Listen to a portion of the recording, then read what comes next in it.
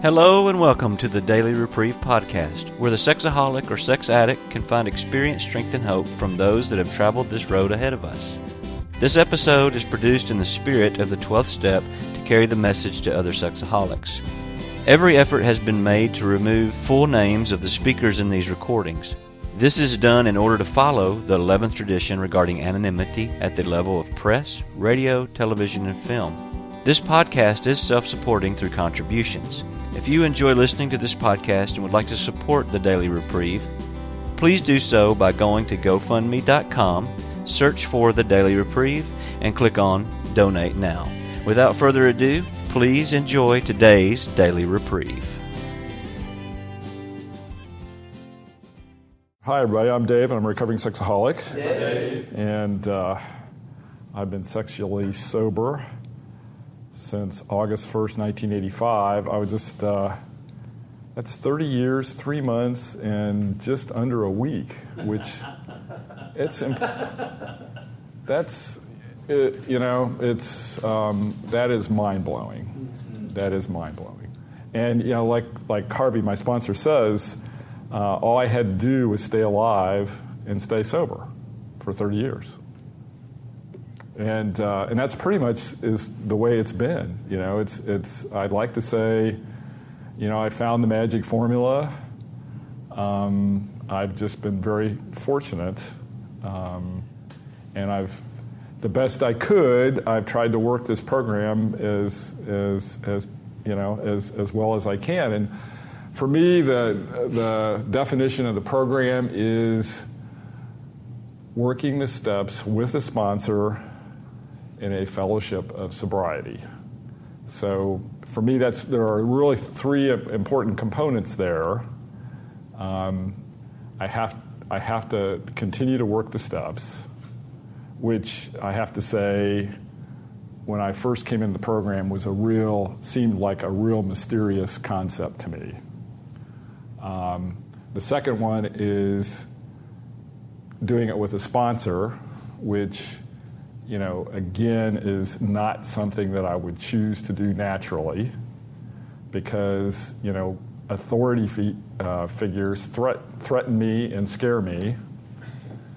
And then doing it with a group of people because, again, that's not something that comes naturally, even though, you know, growing up, I always wanted to belong and never felt that I...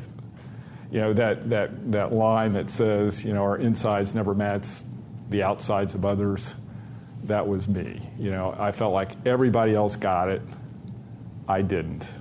And they knew something that I didn't know. I always felt different. I always felt less than. And while I wanted to be part of the group desperately, I didn't know how. And so, you know, I have to say, when I hear people talk about working the program, you know, the hackles go up because my sense is they're talking about coming to meetings and talking, and that's not the program. You know, coming and being in fellowship is part of the program, but that's just one part. You know, I've got to do the steps. I've got to do it with the sponsor. You know, I spent my just a quick. I'm sorry for those of you who have heard this numerous times, but you know, when I came into the fellowship in Rochester, New York in 1985, my first meeting was August 7th, 1985. There were 3 other guys at that first meeting. You know, I'd known that I was an addict for about a year and a half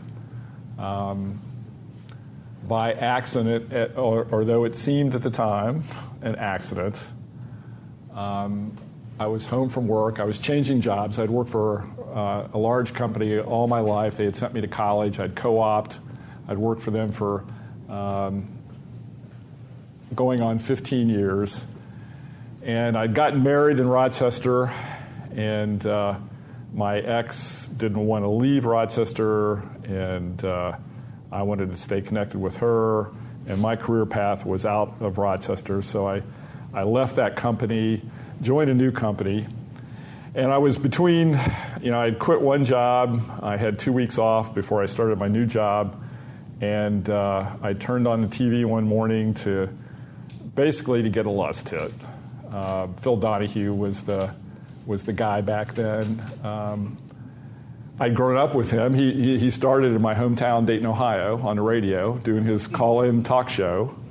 And by then, he had gone to TV. He was based in Chicago. And he was pretty well known at that time. And I turned it on because he had started down this path of being kind of racy. And I really turned it on to get a lust hit. That was the way I was wired. And I turned it on, and they had a guy sitting behind a smoked glass screen, so all you could see was his shadow.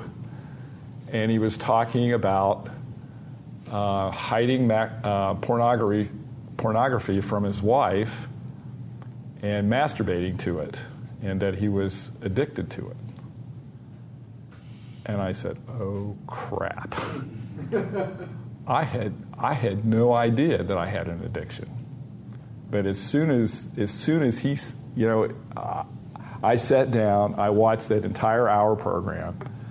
The thing I remember the most about it were the women in the audience, because he had primarily a female audience, was all the giggling going on as this guy was describing what he was doing. And the guy that was there talking about the topic was a guy who wrote a book. Back then it was called Sexual Addiction. Now it's called Out of the Shadows. And so he was there talking about this topic of sexual addiction. And this was 1984. So it was pretty risque. And but after that, I was stunned by that revelation, and I knew immediately that was me. The problem was, other than the book, which I wasn't going to go into a bookstore and ask for, "Hey, you got sexual addiction?" I honestly called a bookstore and disguised my voice. I put a handkerchief over the phone, like they were going to be able to track me down. I was so ashamed. I felt immediately. Who could be addicted to sex? And I really didn't even think about the fact that I wasn't alone anymore. That concept hadn't struck me yet. That there were other people out there like me. I thought I was. There wasn't anybody like me. So I kind of swallowed that. I changed jobs. And you talk about life's big stresses. Okay, so I changed jobs after 15 years. And at the time, it was the company that I worked for was Fortune number 1. So it was a very big company. I had a very good career. So I left there. I'd been married at that point for about four years, going on 4 years. My ex-wife wanted to buy a house, and so probably within 4 or 5 months of getting the new job, we bought a house with a 13 5/8% mortgage. It was a gorgeous house. So we were living the dream, dual income, no kids, great cars, beautiful house in the suburbs. And about 5 months into the job, my boss is on my case. By 5 months into the job, I'm on my third boss. The guy that hired me is in another part of the company. The guy that's now my boss didn't know me from Adam, doesn't like me.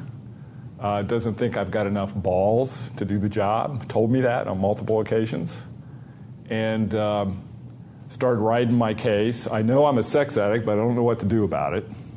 I tried over that next year and a half to stop. I probably ought to back up and say, too, that a couple years before that, I had gone back to church. One of my friends had one of those, white light spiritual awakenings, and had shared that with me, and it got me examining my life and recognizing that something was missing in my life. And so I had gone back to church. My wife was a Roman Catholic. I was a Protestant. So I'd gone back to my church. She wasn't a churchgoer. So I was going to church by myself. I began to have some stirrings about my addiction before I knew it was addiction, because I was realizing that my thought life was really, I sexualized every woman I saw. I rank ordered every woman that I knew. If my wife died, this would be the one I would go after, or if I could have sex with anyone, it would be this one first, this one second, that kind of stuff. I sexualized every woman I saw. I beginning to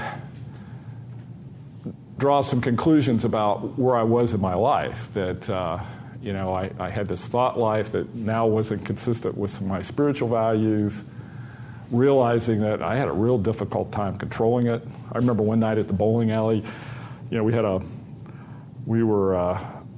was in Rochester, New York, so they bowl from September to April because there's snow on the ground. So you bowl for 9 months out of the year practically. And so we had a men's league and a women's league from the company that I worked at, and I loved Thursday nights because I could sexualize all women, And I remember one night going there and trying not to do that. And I couldn't not look. And that started to weigh on me. Okay, so I'm having these thoughts. I can't control them. At some point, I tried to stop masturbation because once I found out I was an addict, I tried to stop that. Couldn't. And then somewhere along the line had the awareness that it really didn't work. No matter what I did to heighten the sensation or whatever, it just never satisfied. So I'm doing stuff I don't like to do, can't stop it, doesn't work, find out I'm an addict, try to control it on my own. Finally, after, the boss is on my case, then my wife comes to me and says she's not happy. That's when my world really, that's when the bottom really dropped out. So my whole identity is wrapped up in my job. The guys, I recognizing he's starting to set me up to fire me, and so I'm sensitive to that. My wife comes to me and told me that she's not happy. We start to get some counseling. Of course, I don't have any idea that any of this is affecting our relationship at all. So I don't talk about it because, I was doing, the sex was with myself. I wasn't cheating on her in my mind, even though I was sexualizing and fantasizing. And every time we had sex, I'd fantasize, whatever. So she finally walks out, and then I collapsed. I knew the boss was really coming after me by then, and I wasn't sleeping, wasn't eating. She moved out, and I realized if I didn't take some time off, I was going to get fired. And so I started getting some crisis counseling, talked the guy into giving me some time off, and so I could get my head together, and because I realized that if I didn't, I was going to lose my job. And it was talking to him, the counselor, after a number of sessions where I was finally sleeping. She had moved out. We had worked out a legal separation. We divided the property. We were selling the house. And towards the end, I finally got up the courage to say, I think I got a problem with sexual addiction. Do you know anything about it? And he said, yeah, I've got some place that might be able to help you. And he scribbled SA, P.O. Box 300, Simi Valley, California, slid it across the table. Didn't have a clue what SA stood for. Didn't know what it meant. Had I known, I'm not sure that I would have written a letter, but I wrote him a letter, said, I think I have a problem with sexual addiction. Can you help me? That's pretty much it. About a week later, from CB Valley was, SA was being run out of Roy's garage at that point in time, Los Angeles, 1984 or 5. And he sent me the pamphlet with the 20 questions on it. And, I identified immediately. I broke down and cried. I bought it, I sold it, I traded it, I gave it away. I was addicted to the teas, the forbidden. The only way I knew was to do it, all that. That was me. And that's when I understood about meetings. I didn't know what happened at meetings. This was probably in May or June. And by then, I think we had sold the house, but I didn't have to be out until July. And I didn't see a way I could even get to a meeting before I got the house sold. And so I was just kind of riding along, and finally the only guy, the contact point in Rochester called me and said, "Hey, I heard, I understand you contacted central office, and we shared over the phone, and that's what it took to get me to that first meeting on August 7th, 1985. Last time I acted out was July 31st, 1985. I was having to move out of my house the next day. We closed on August 1st. And I didn't know anything else to do. I really didn't. And I knew the meeting that was a Thursday. The meeting was going to be the next Wednesday. And I thought maybe if I had 5 or 6 days, that might be kind of cool to go to my first meeting. Or, I don't know. So I went to my first meeting. There were 3 other guys there. Vince, the guy that led the meeting, 5 months sober. 5 months. The best up until that time I could do was maybe 2 weeks of, just white knuckle. And, I masturbated from the time I was 8 years old, and I was 32, but I was 33 the next week. So I've been masturbating for 25 years, and sometimes multiple times during the day. And this guy was sober for 5 months, and it was like, oh my gosh. And there were, 2 other guys besides Vince, and their acting out behaviors was stuff I'd never even heard of. I mean, one of them was going to an adult bookstore, and I didn't realize that people went to, I was too embarrassed to go to an adult bookstore. I loved the pornography that they sold there, but I was too embarrassed to go. And then I didn't realize that people were acting out in bookstores. I found out about it that night, and but I was immediately, this is where I belong. This is absolutely where I belong. I've told this story a million times, but I never saw Vince again. Vince never came back. Vince was flying down to New York City. Back in the early 80s, there was stuff going on in the bathhouses down in New York City, and he flew down, and he never came back. He was so ashamed, he put the box out on his front porch, and we had to go and pick it up. So now we were down to 3. There were just 3 of us. But pretty soon, other people started calling, and we still, to this day, they still do this in Rochester, New York. We were so paranoid that the press was going to come in and expose us that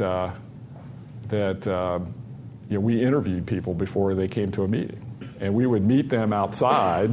We'd meet them at a restaurant or a coffee shop or someplace and just make sure that they were okay. So you had to go through that step before you came to a meeting, before we tell you where the meeting place is. They still do that in Rochester. When I came to Nashville, it's doors are open. We advertise. Where our meeting places. They still do that in Rochester. Anyway, how's that get me to the 10th step? So I started in Rochester, went to Detroit, was there for a couple years, came to Nashville in 1988. Came to my first meeting in Nashville in 1987 because I knew I was moving down here, and when I moved here in 1987, there were 2 meetings in Nashville. One on Thursday night and one on Saturday afternoon. And, I'm still in contact one of the guys I met at that first meeting in 1987, I talked to probably 3 times last week. He lives in Seattle, Washington now. But he was the first guy that ever called me at work, did a support call at work, and blew my mind, that because you think about how technology has changed since I came in this fellowship. All we had were landlines, okay? So if you had to make a phone call, you had to pick up a phone and dial it. You didn't have cell phones. Long distance cost a lot of money in 1984. I mean, they used to bill you separately. You had your home and then your long distance. And so, think about it. Most of us would have spent any amount of money on our addiction. But when it came to recovery, man, I was a little tight, And I may have to spend some money to make some long-distance phone calls, That's going to cost me some money here. And Judson was the first guy that ever called me at work, which, I was a single guy. Every place that I went, we ended up getting divorced, so I was single for a long time, and everybody always called me because I was usually available, and I was at home. And so I got a lot of phone calls, but when Judson called, I did it at night. I never called anybody at work, and Judson called me one day at work. He still calls me at work. He's been doing it for 27 years, and we had to develop a code, a code language, because we live in a cube farm, so we had to talk in code. I'll talk about that in a minute. So anyway, we've learned how to do that over the years. I've been here for 27 years. I was single for 11 years, got remarried in 1996, have 2 kids. I have a life that I never could have dreamed of without this fellowship. And thought I had everything all lined up. We had kids late in life. I had my first child when I was 47. Got remarried when I was 44. Had my first child when I was 47. I'm 63, so I've got a 16-year-old and a 15-year-old. I got back to that company after 2 years being away from it. Worked another 27 years with it, and then in 2009, I got that our company went bankrupt, and I was one of the fortunate ones that got to retire, but I was 57 years old. I had a 10-year-old and an 11-year-old. And it's like, holy crap.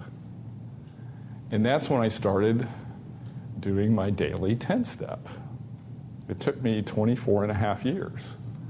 And it was like everything else in this program. It doesn't, you work it when you have to work it. There's something I've been looking for it. I know I've read it. It's either in the 12, I think it's in the 12 and 12, where it talks about most of us don't want to work any harder than we have to. And that's true of me.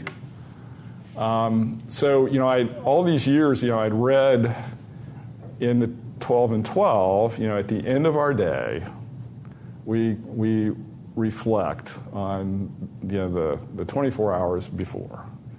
And we make a column of the good things and the bad things, because surely anything that's written, not everything's written in red ink. I can almost recite it to you, but I could never figure out a way to do it. At the end of the day, I'm tired. When you have kids late in life, I felt like I was tired all the time. I mean, they're up at the crack of dawn. They want to spend time with you and all that kind of stuff. And it's like at the end of the day, I'm tired. It wasn't until, and I don't know how many times I read it, but I started reading through. Back in 2000, I had heard a guy say that he read a page of recovery every day. 1 page. I said, I didn't like the guy, but I thought that was a great idea.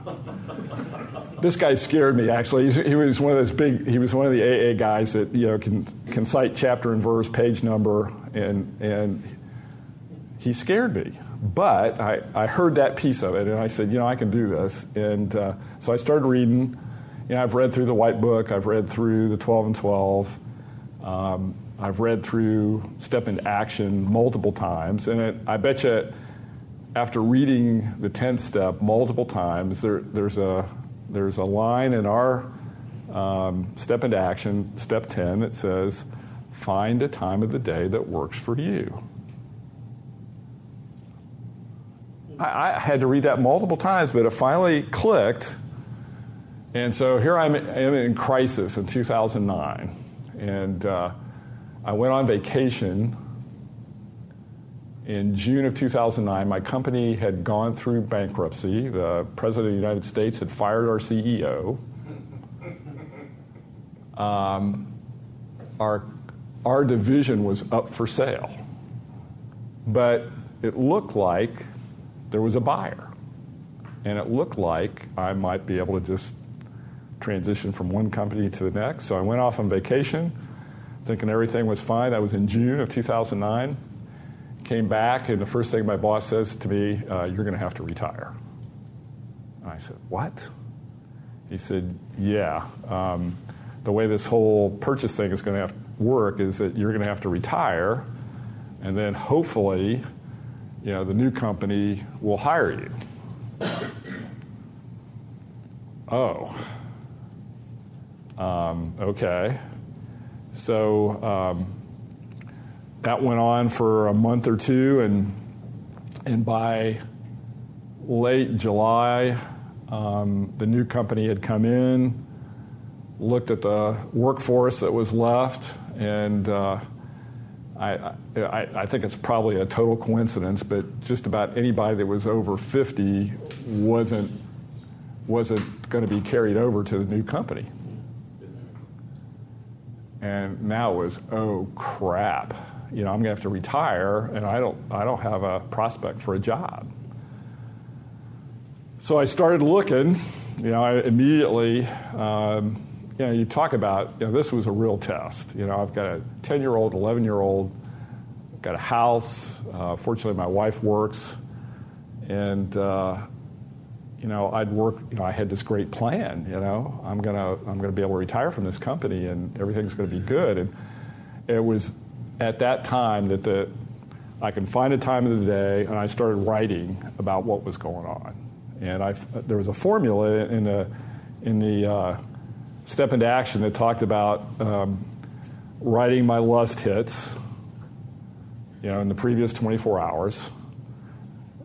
Writing the highs, the things that I did right. And I have to say, initially, I didn't really understand that. It was just talking about all the good things that happened as opposed to what I did right as, in terms of my character defects. Then he talked about the lows, things that, if I had an outburst of anger or whatever. And then I added a prayer. If I recognized something that I needed help with, then I asked God to help me with that. So around September, October of 2009, I started doing that at lunchtime because it turned out I had some time at lunch that was uninterrupted. I walked to the office supply cabinet, which was stocked full because we had gone from like 500 people down to 40, so we had a lot of office supplies. And I pulled a steno pad out of the cabinet, one of those spiral steno tablets, and I started writing highs, lows, or hits, highs, lows, and my prayer. And almost immediately, I started seeing some patterns that I had never seen before. At this point, I'm 24 years sober, and I'm thinking, things are going pretty well. I've got a good marriage. Doing pretty well with my kids. Although I recognize, that I had some anger issues, but they weren't that bad, were they? But when I started writing them down, that's when I started to see the patterns. I started seeing the patterns with the lust, things that I hadn't let go of, or that I wasn't even conscious of sometimes. But now that I'm starting to write them down, I'm starting to remember things. And sometimes it wasn't until I actually, put the pen to paper that I actually remembered, a set of legs that I saw from the previous day. And they just come back. Oh gosh, I didn't realize I'd even done that. So I began to look at that. Over time, I got a little bit more honest about, I started focusing on the things that I was doing. The highs became more of the things that I was doing to further my recovery. Praying. Prayer has always been, I'm going to talk about that this afternoon. I didn't have a lot of people to talk to when I first came in.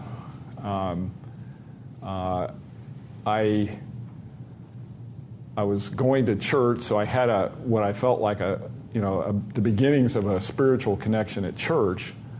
But I started praying. That's how I initially recovered from lust, was when I saw the lust temptation. Roy wrote an article called The Joy Response. When I was tempted to lust, I turned it into, thank you, God. Thank you for helping me know that I'm a sexaholic and that I can't live with the lust. Take it away. God, may I find in you what I'm looking for in that person or that shape. The prayer thing was something that I'd always done. But what writing it down helped me see was, okay, maybe I need to be a little bit more aware of my situations. And I'm real visual. The kid that got me looking at pornography at age 8, that's what I was drawn to, were those pictures. And I'm still drawn to those women, that body type. I can still remember that first picture that I saw. And my visual stuff, in my addiction, I was constantly scanning, constantly looking for a hit. And I'm now in recovery, I'm realizing that when I got a visual hit, there was actually I think we're going to talk about this. I could actually feel the chemical go into my system. It was like getting a hit of drugs. I get a warm feeling, just from the visual. And so obviously, I've been relying on the visual stuff, for a long, long time. And let me tell you, 30 years in, it doesn't go away. It just doesn't. It's still there.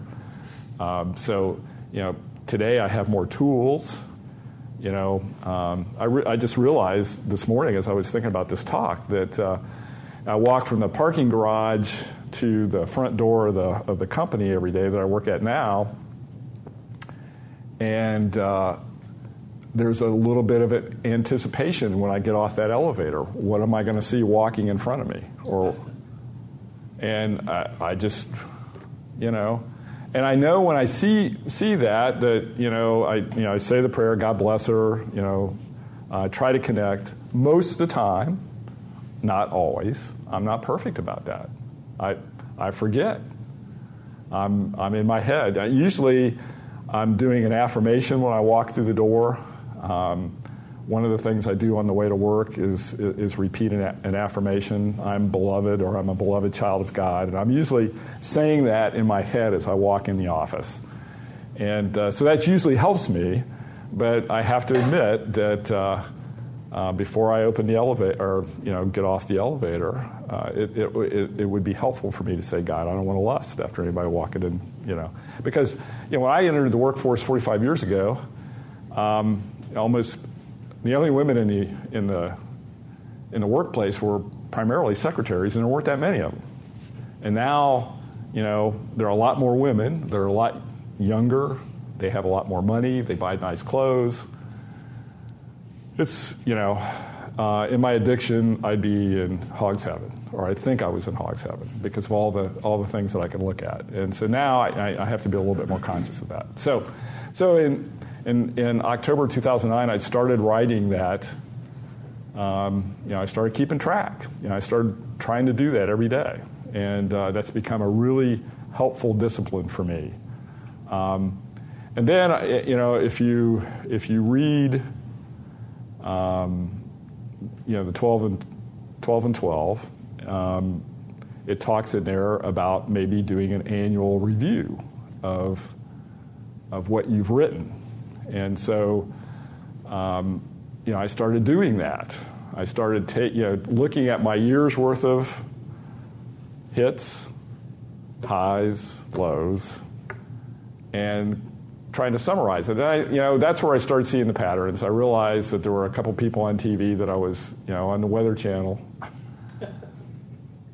I don't watch the Weather Channel anymore because there were a couple women on there that I was turning on, and I didn't realize, all I had to do was hear their voice.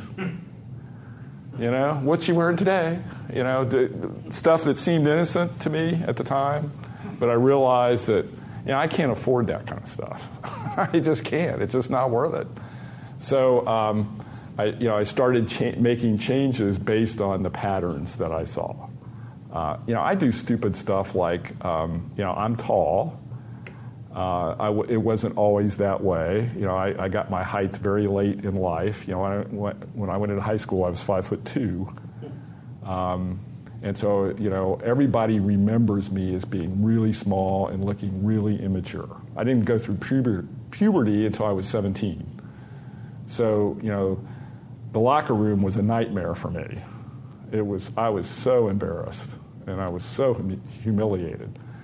So, I like being tall now, and I've always been attracted to tall women. And, I found myself probably sometime in the last year and a half or 2 years actually kind of checking my height out against this attractive woman on the elevator.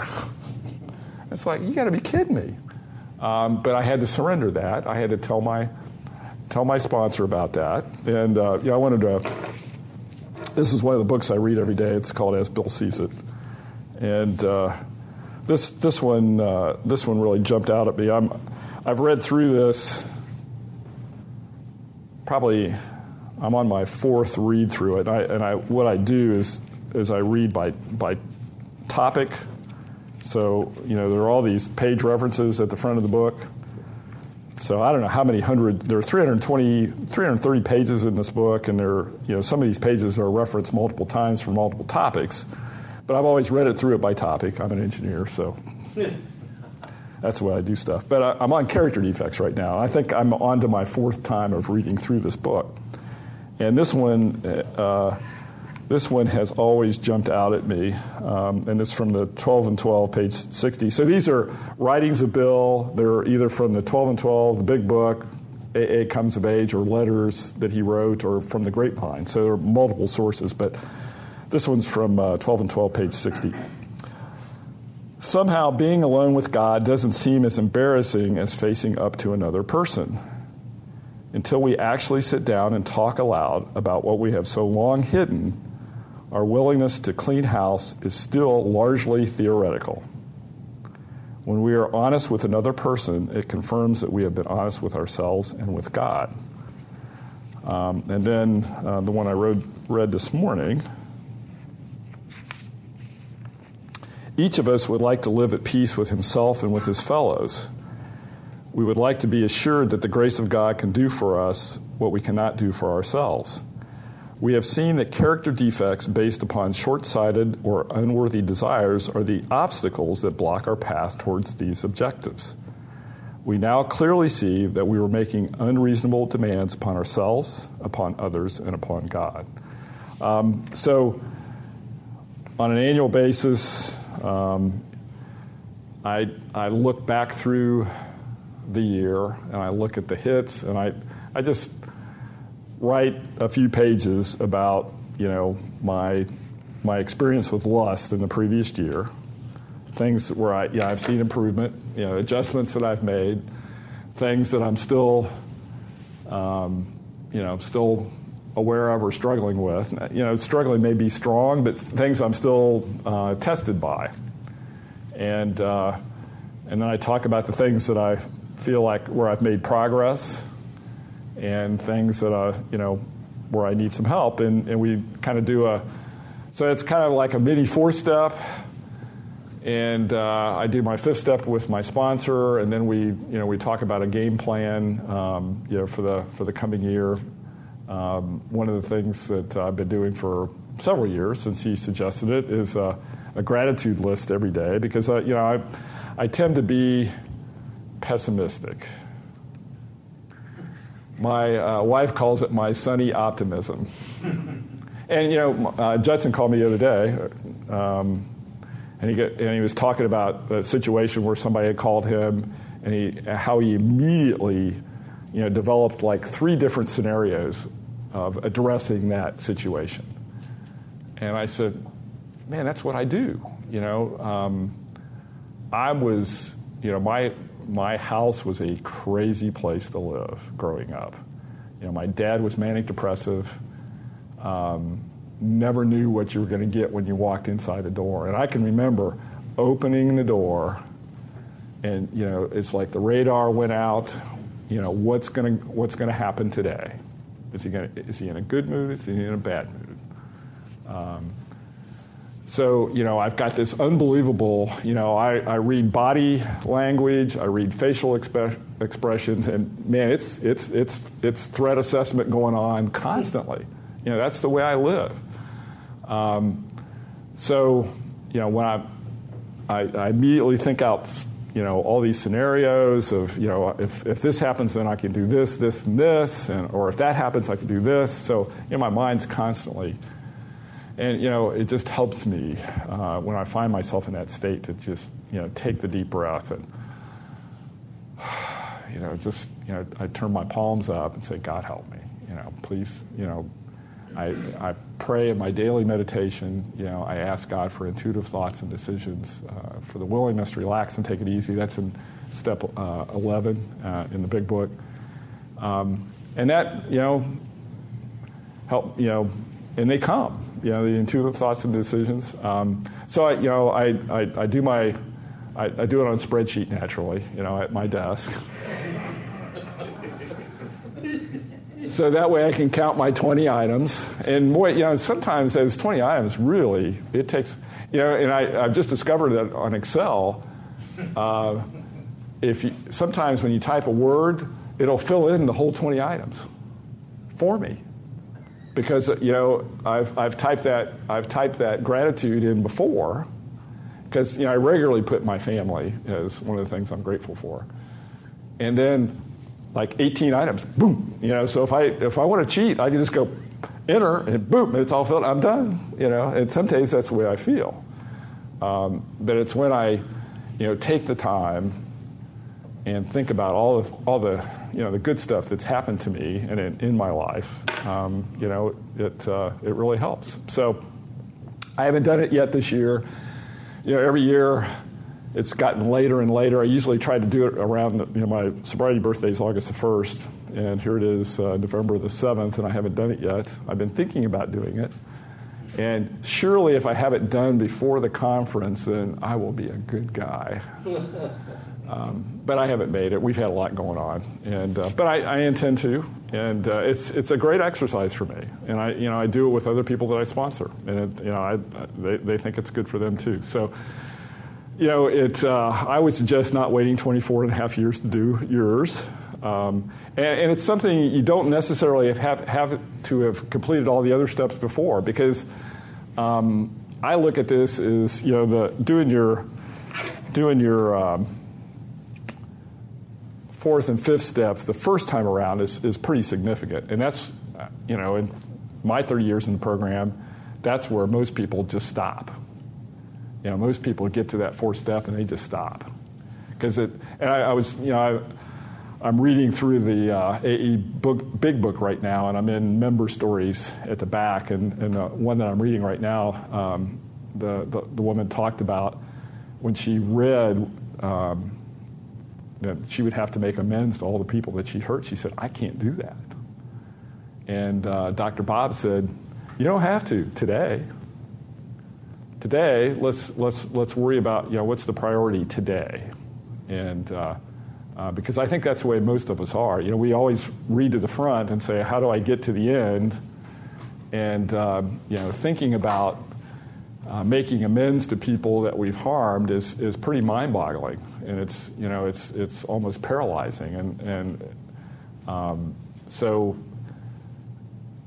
doing my 10th step today helps me not build up all that baggage. If I clean my house today, and I particularly with my kids, I end up having to make regular amends because they know how to push my buttons, and I'll blurt something out, I'll threaten them, or I'll do something, and occasionally they'll, Dad, if you say anything more, you'll end up apologizing to me. So it's like, make my day, And sometimes that actually stops me. It does. But not all the time, And then I'll go back and say, I'm sorry I raised my voice with you. And I said those unkind things. So, many times just it does help me to bite my tongue and not think about having to say more. So it's been that has been probably one of the single best things I ever started to do in this program, other than work them through the first time. I didn't start working my steps until I was over 4 years sober. I didn't get a sponsor until I was 4 years sober. I wouldn't recommend that. The circumstances were such that it seemed like wherever I went, I was the guy that had the most sobriety. When we started in Rochester, I was only in Rochester another 4 or 5 months. Moved to Detroit. There was no SA meeting in Detroit. I ended up having to start some meetings up there, and so I was always. And then when I came to Nashville, there was Judson and Harvey, and Harvey was the only person that had more sobriety than I did. And it took me a year to ask him to be my sponsor, so it took a while. So by the grace of God, I'd stayed sober by doing 1, 2, and 3 without a sponsor. But I wouldn't recommend that to anybody. So you don't have to be perfect to do this. My perfectionism stops me a lot of times from doing anything. So I've talked enough. We've got 15, 20 minutes if people want to share. And I don't know if Marcus is out there monitoring this, but I suppose if we could ask questions, or if people just want to share, we can pass the mic around. You want to do it that way, or what do you think?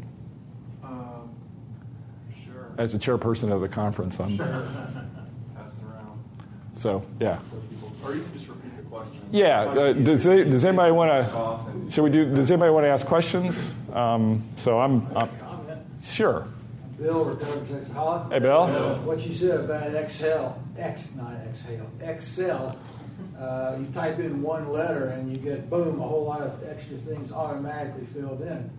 It flashed through my mind. That's the way our brain chemistry works, too. Yep. That's why we get triggered and why we give in to our triggers. Because we do the same thing over and over and over and over. Which is what you did with Excel. Well, it remembers, most likely he will want all these things. Yeah. There it is. Well, I'm glad you said that, because, I talked about Judson and I talking in code.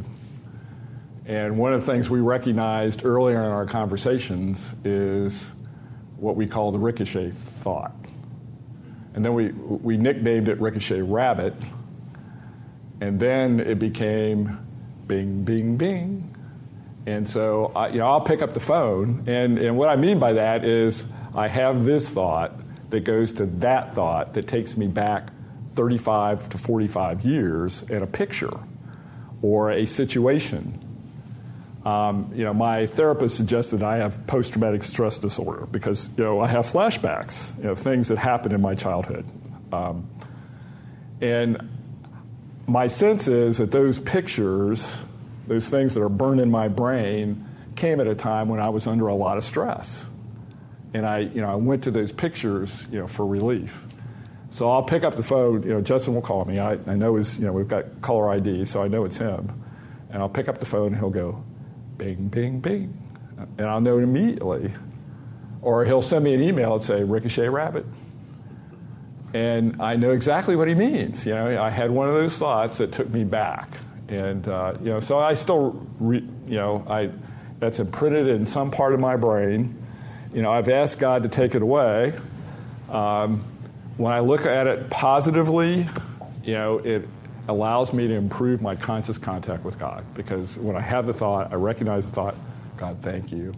Please take that away. Thank you for reminding me how much you love me, how far I've come. I don't have to go out now and act out. Because before visually I was trying to store all this stuff, so later I could use it, for my euphoric recall and act out. That's why I was constantly scanning. Today, I still scan. I'm not trying to store it, but when I catch myself scanning, I gotta, the minute I connect, I'm good. Anybody else? Yo. I'm Brant. Hey, Brant. I know someone, you may know him, I don't know, who suggested that I do this 10-step. And but there were some other categories that he had expressed to me that you didn't name, or maybe, I think I didn't make them up myself, but the one I do is gratitude, fear, resentments, lust hits, and then highs and lows, and then what I've learned, and what from looking at all the above, how I did apply the program principles to my day, or how I didn't, and this is the solution that I can do tomorrow, or until I go to sleep, or when I usually do it in the morning. And I am definitely not one of those everyday people. I don't think I do anything as I sat here thinking about this, except go to the bathroom, eat, and sleep. Those are the three things I do every single day without fail. Can't say I always take a shower, can't say I always change my underwear, can't say I always, I can't think of other things that I do every single day, besides breathe, which it just happens without trying. But anyway, it's been very helpful to me, and but I like what I haven't. I've been doing the highs and lows as what's my high of the day, what's my low of the day, and I like what you shared today specifically about the highs of how I worked the program or didn't work the program as well as because the gratitude is kind of the highs too, but my gratitude is just kind of in general.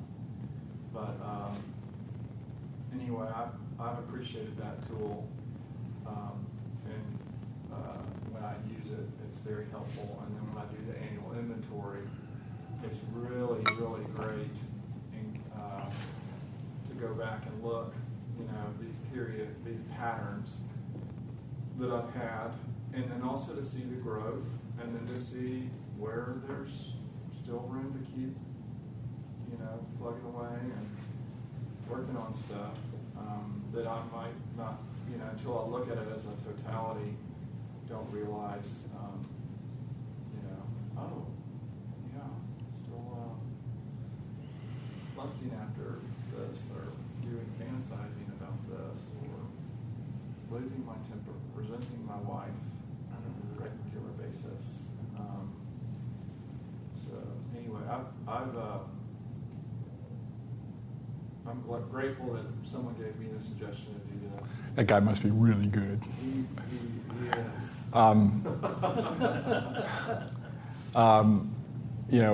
Character defects. I list mine. The ones I list in my daily prayer when I ask God to help me with them is fear. Fear is my number one.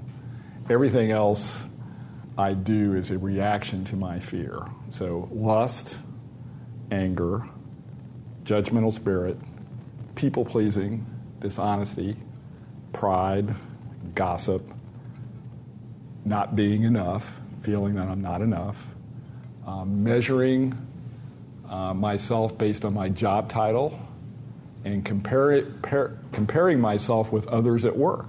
I'm a champion of how did that guy or that gal get that job? You got to be kidding me. I am a horrible judge of character. I can remember being in a therapy group when I first got in. When I first came to Nashville, and there was this guy in our therapy group, and I had him pegged for a shoe salesman. Don't know why.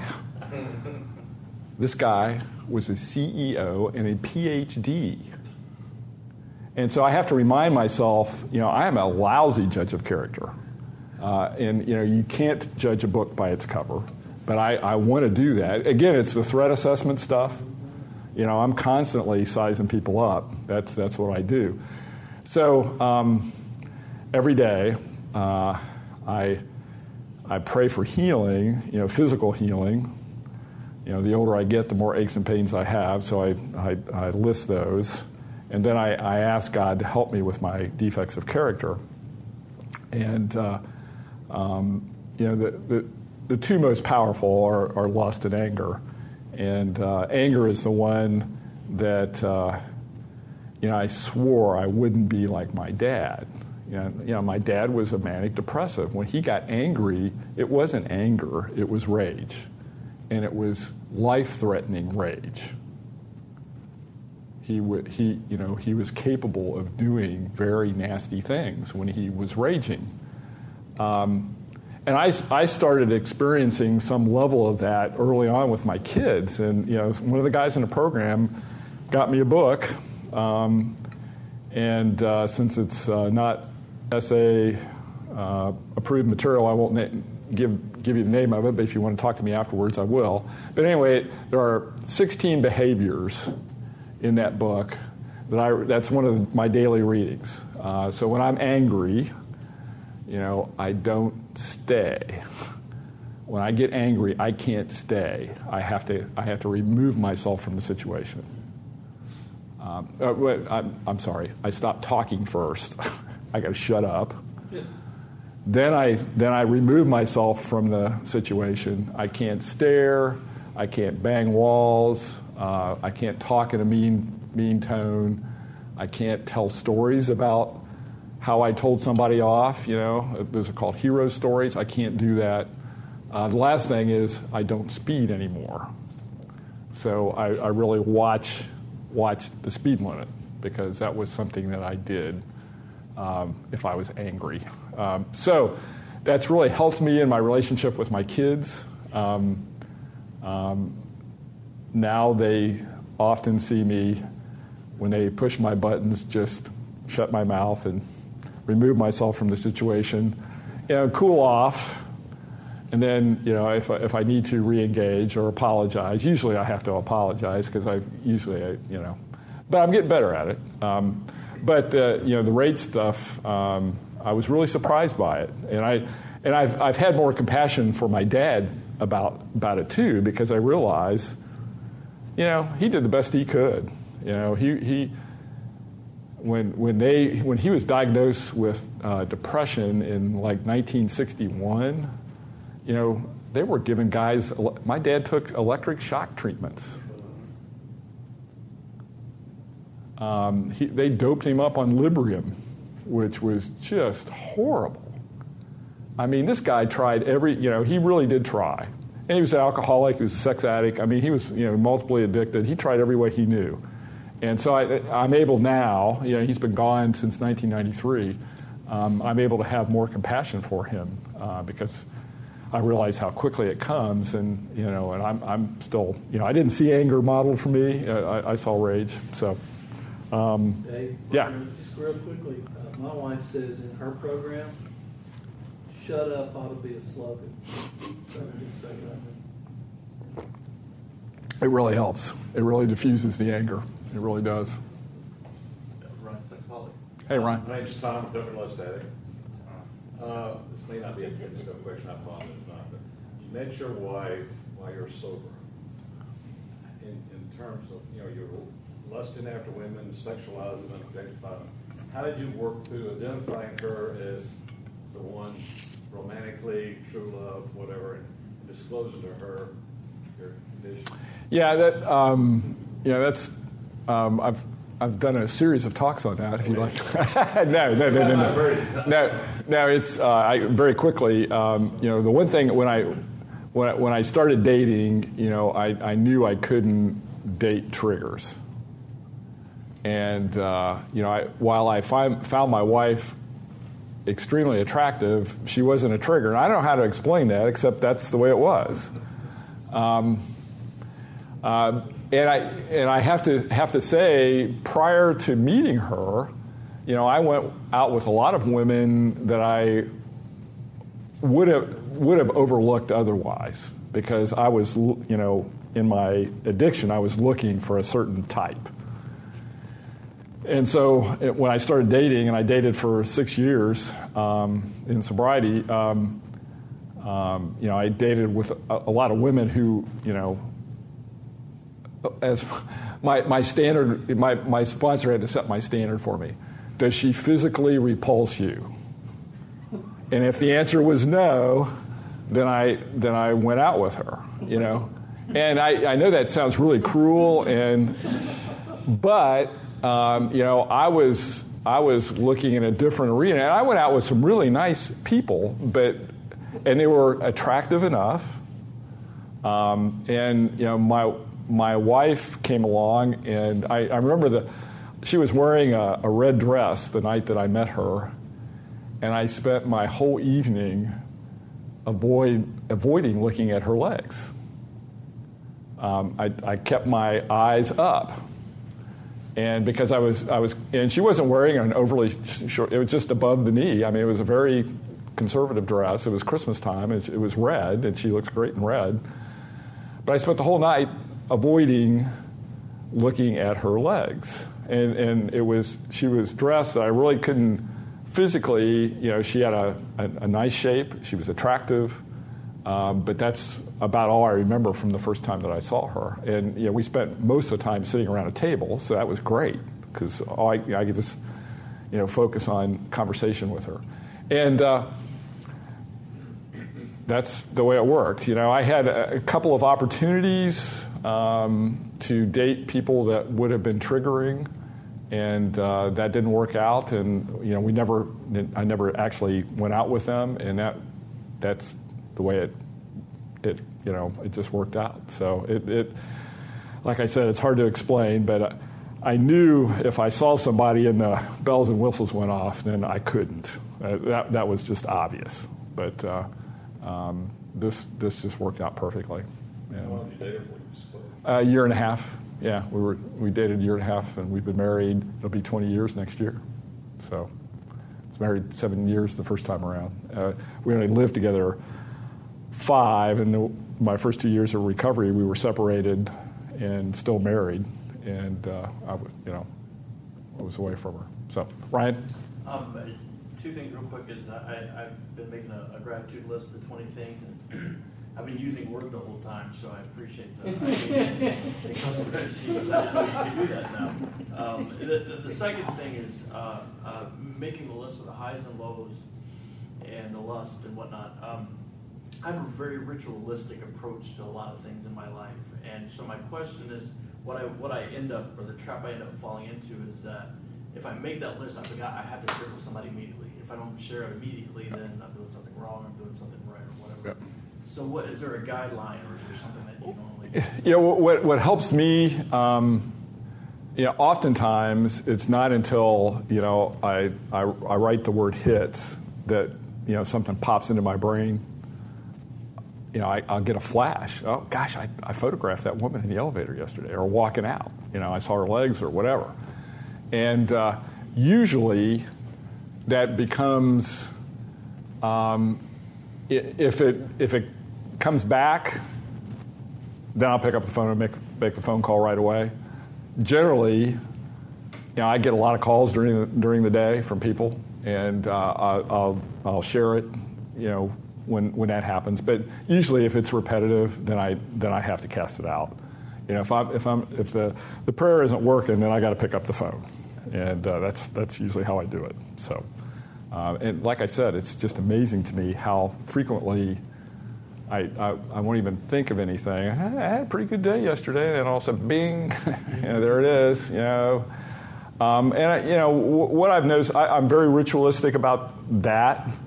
If a woman has a nice face or a nice smile, then I want to check out the rest of the package.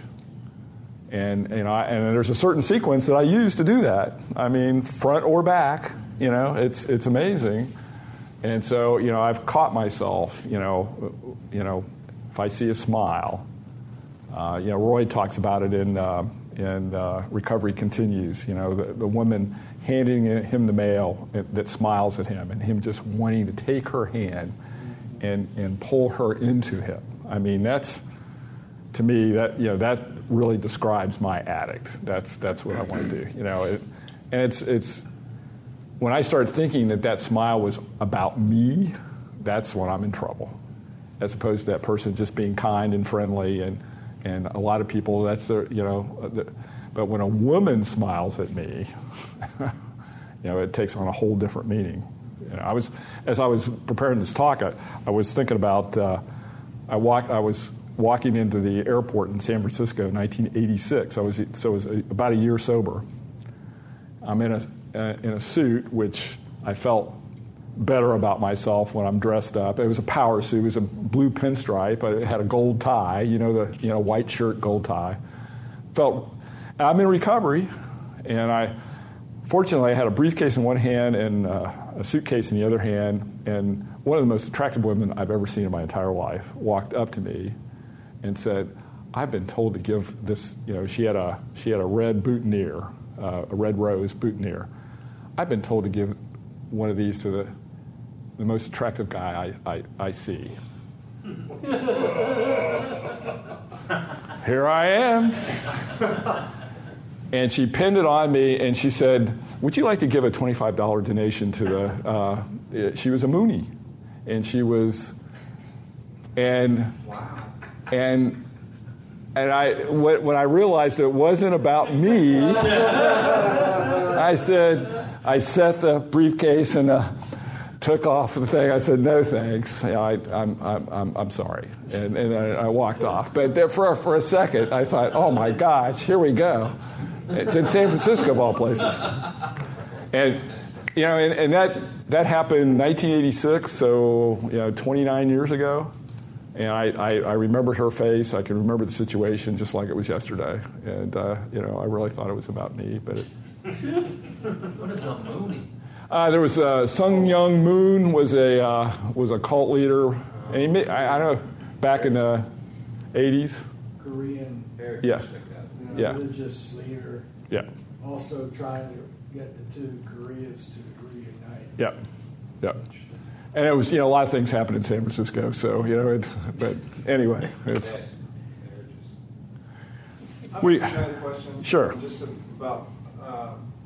You talked about you started out using the steno things, and now you use the Excel sheet. I was just curious. Oh no, I still use when I do my inventory, the Excel spreadsheet is just for my gratitude list, and now I've got a new system. I'm in purchasing, and so I get a lot of freebies from my suppliers, and so they give you these nice small binders, like daily planners kind of things. So I've got several years of those now stacked up, and I use one of those. And I keep it in my briefcase, and I keep a binder clip on it because I realize, if somebody just pulled it out of there and started reading, that could be really, I'm not real explicit in it. I've developed some code things, so I can be explicit enough to me. And I wanted to talk about that. I'm going to talk about that later, but. There are some things that come up where I feel shame because I've had a thought about a particular person or a particular act. And if I feel that shame, I know immediately I have to be very explicit in sharing that with my sponsor. That is just something that that works for me.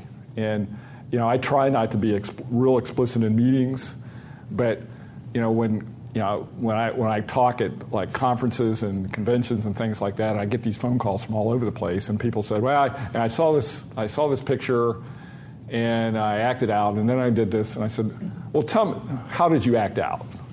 "Well, I just acted out, and then I just, No. What did you do when you act?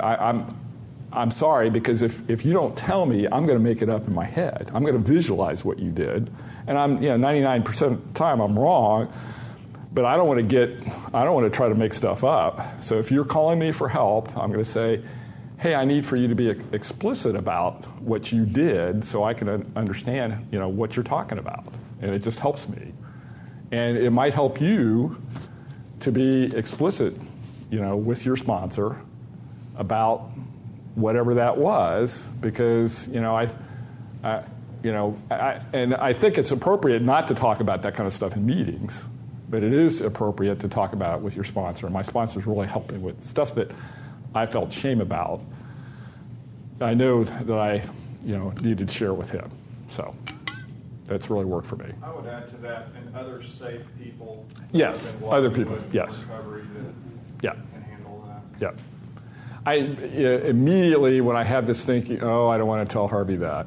This guy's been my sponsor for 20 since October of 2000 or 1989. So what is that? 26 years. And there's still stuff. I think he's going to be mad at me or not think. It's just he's an authority figure, and there are times I feel scared. And I can't explain that, but it's been, he's been my sponsor for a long time. He's never bitten my head off. He's never told me he doesn't love me or he's going to give up on me, but still that happens. So, shall we wrap it up? Shall we close with the Lord's Prayer?